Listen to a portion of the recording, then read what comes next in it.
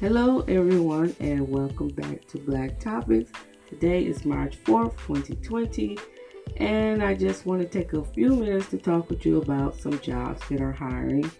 For those of you who are looking for a second job or unemployed, or you know someone that's looking for a job, you can pass this information along to them.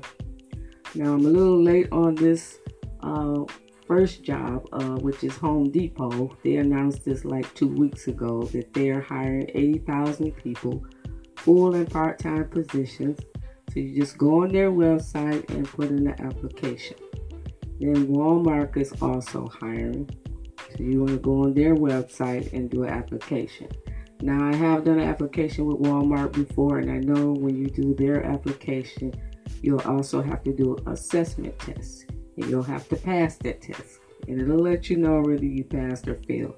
So if you fail the test, you can apply again within 60 days. And once you do these applications online, if you don't hear anything back, if they don't call you or anything or email you, you can either call the store location and talk to a store manager, or you can go to the store customer service and ask to talk to someone and let them know that you put in an application at that particular location, and you just want to see whether they have any positions open or not. Then the government is hiring for the Census 2020.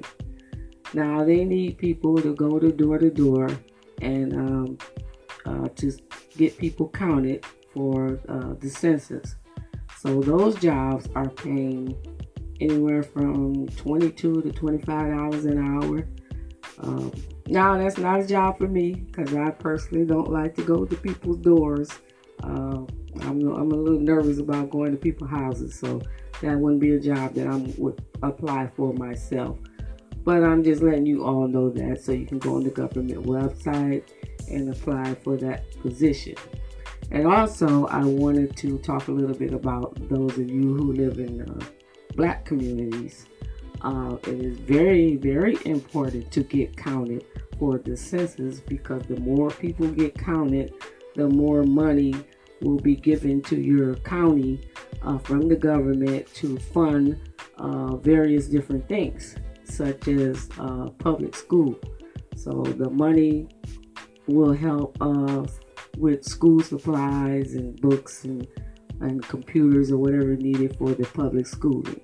It also helps with Section 8 vouchers. People that are on the waiting list waiting for Section 8 vouchers, the money will help for that. Also shelters, they need money for help funding with these shelters that they get from the government.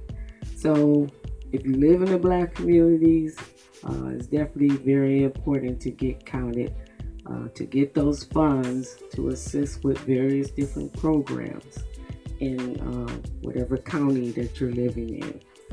So I hope you all